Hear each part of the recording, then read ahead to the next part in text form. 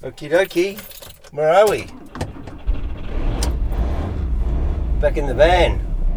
The VW Transporter, the time machine. 2004 Transporter converted into a Combi is my Ferrari. And welcome to Good Grief. I've knocked out 8 episodes. I call that season 1.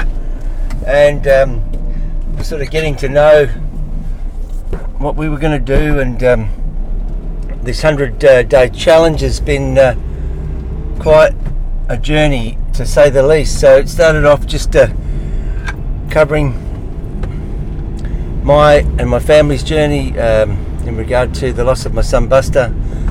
What I did to work through that with a whole bunch of images that I posted on Facebook and then on Instagram to our friends and family and wider community that were affected or that were aware of Buster, and that had a great reach. There was a number of events that continue. In fact, we've got the Buster Boat Cup coming up in a couple of weeks.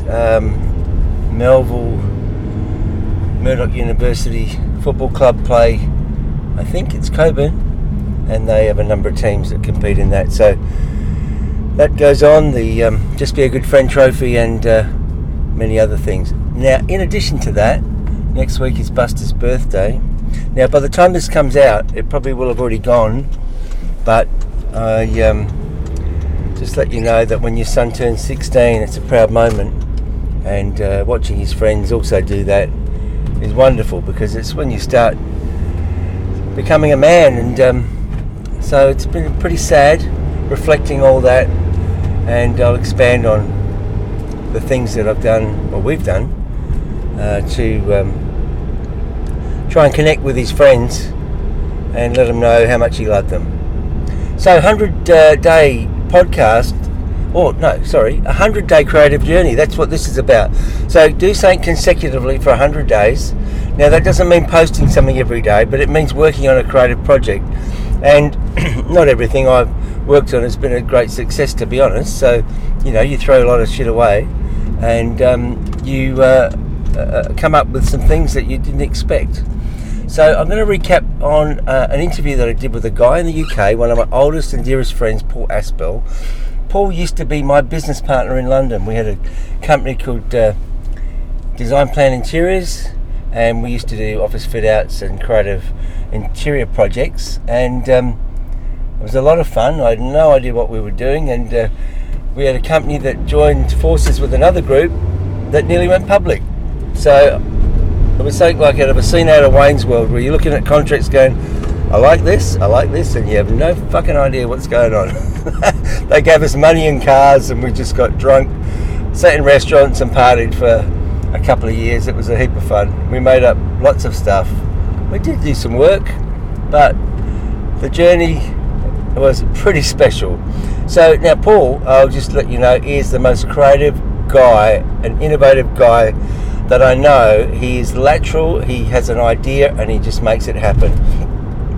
He's not an artist. He definitely is a frustrated DJ, and I know he DJ'd in his younger years and has got a great ear for music, and he's also connected to the music world through an irony of events, and he will get a project, think of it, and the next thing he's hanging with Chris Martin from Coldplay, or Elvis Costello, or fucking Joanna Lumley, or you name it.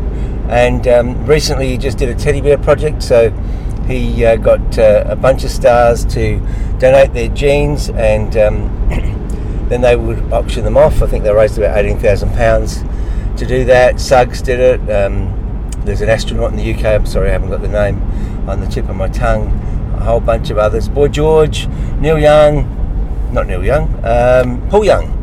and many more. Paul also did, now what's it called? Art in a Box?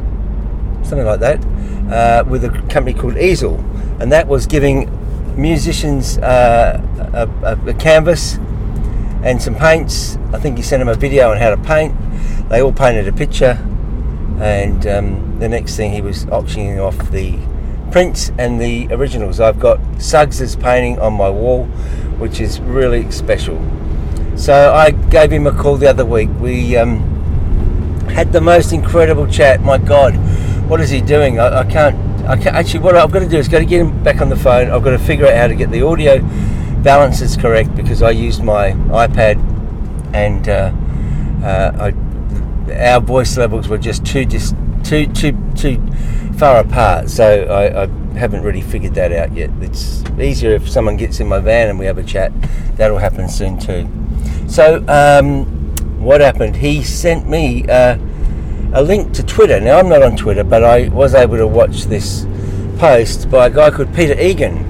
Peter Egan is a Shakespearean actor in the UK and got a fucking beautiful voice. My God, and what a handsome man.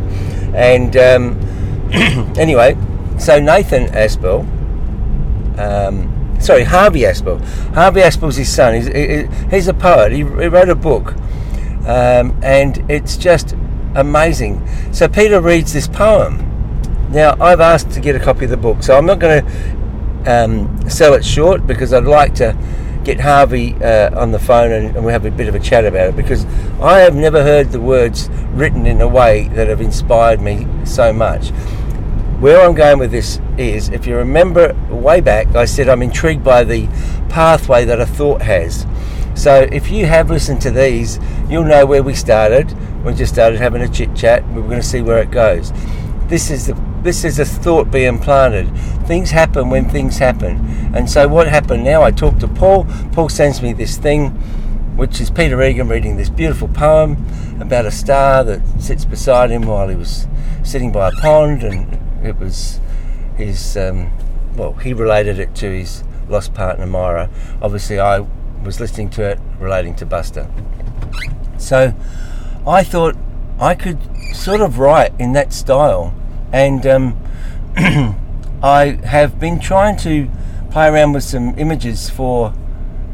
Look, I pitched this idea to Wave Garden, which is the new Jandakot surf farm that's going to be built here in the next few years, and thank fuck, because we have no surf in Perth.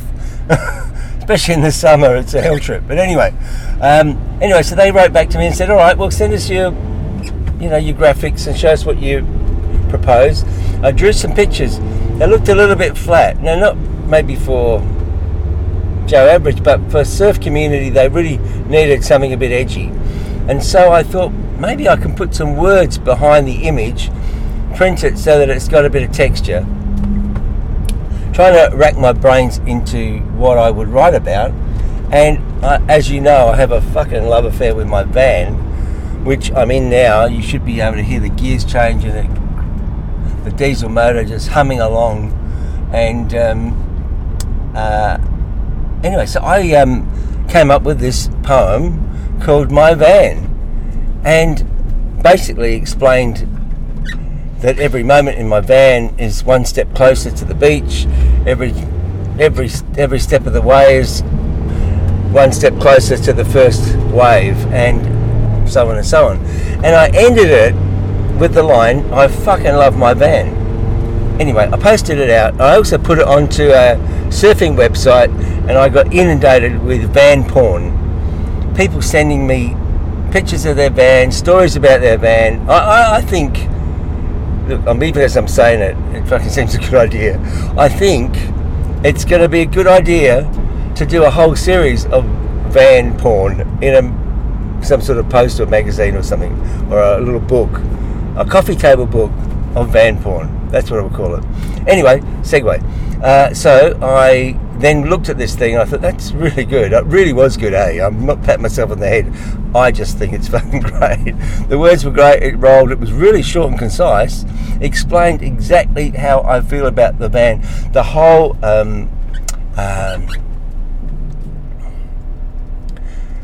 whole journey from getting in it, putting the key in, packing it with my boards and my wetsuits, and the driving there.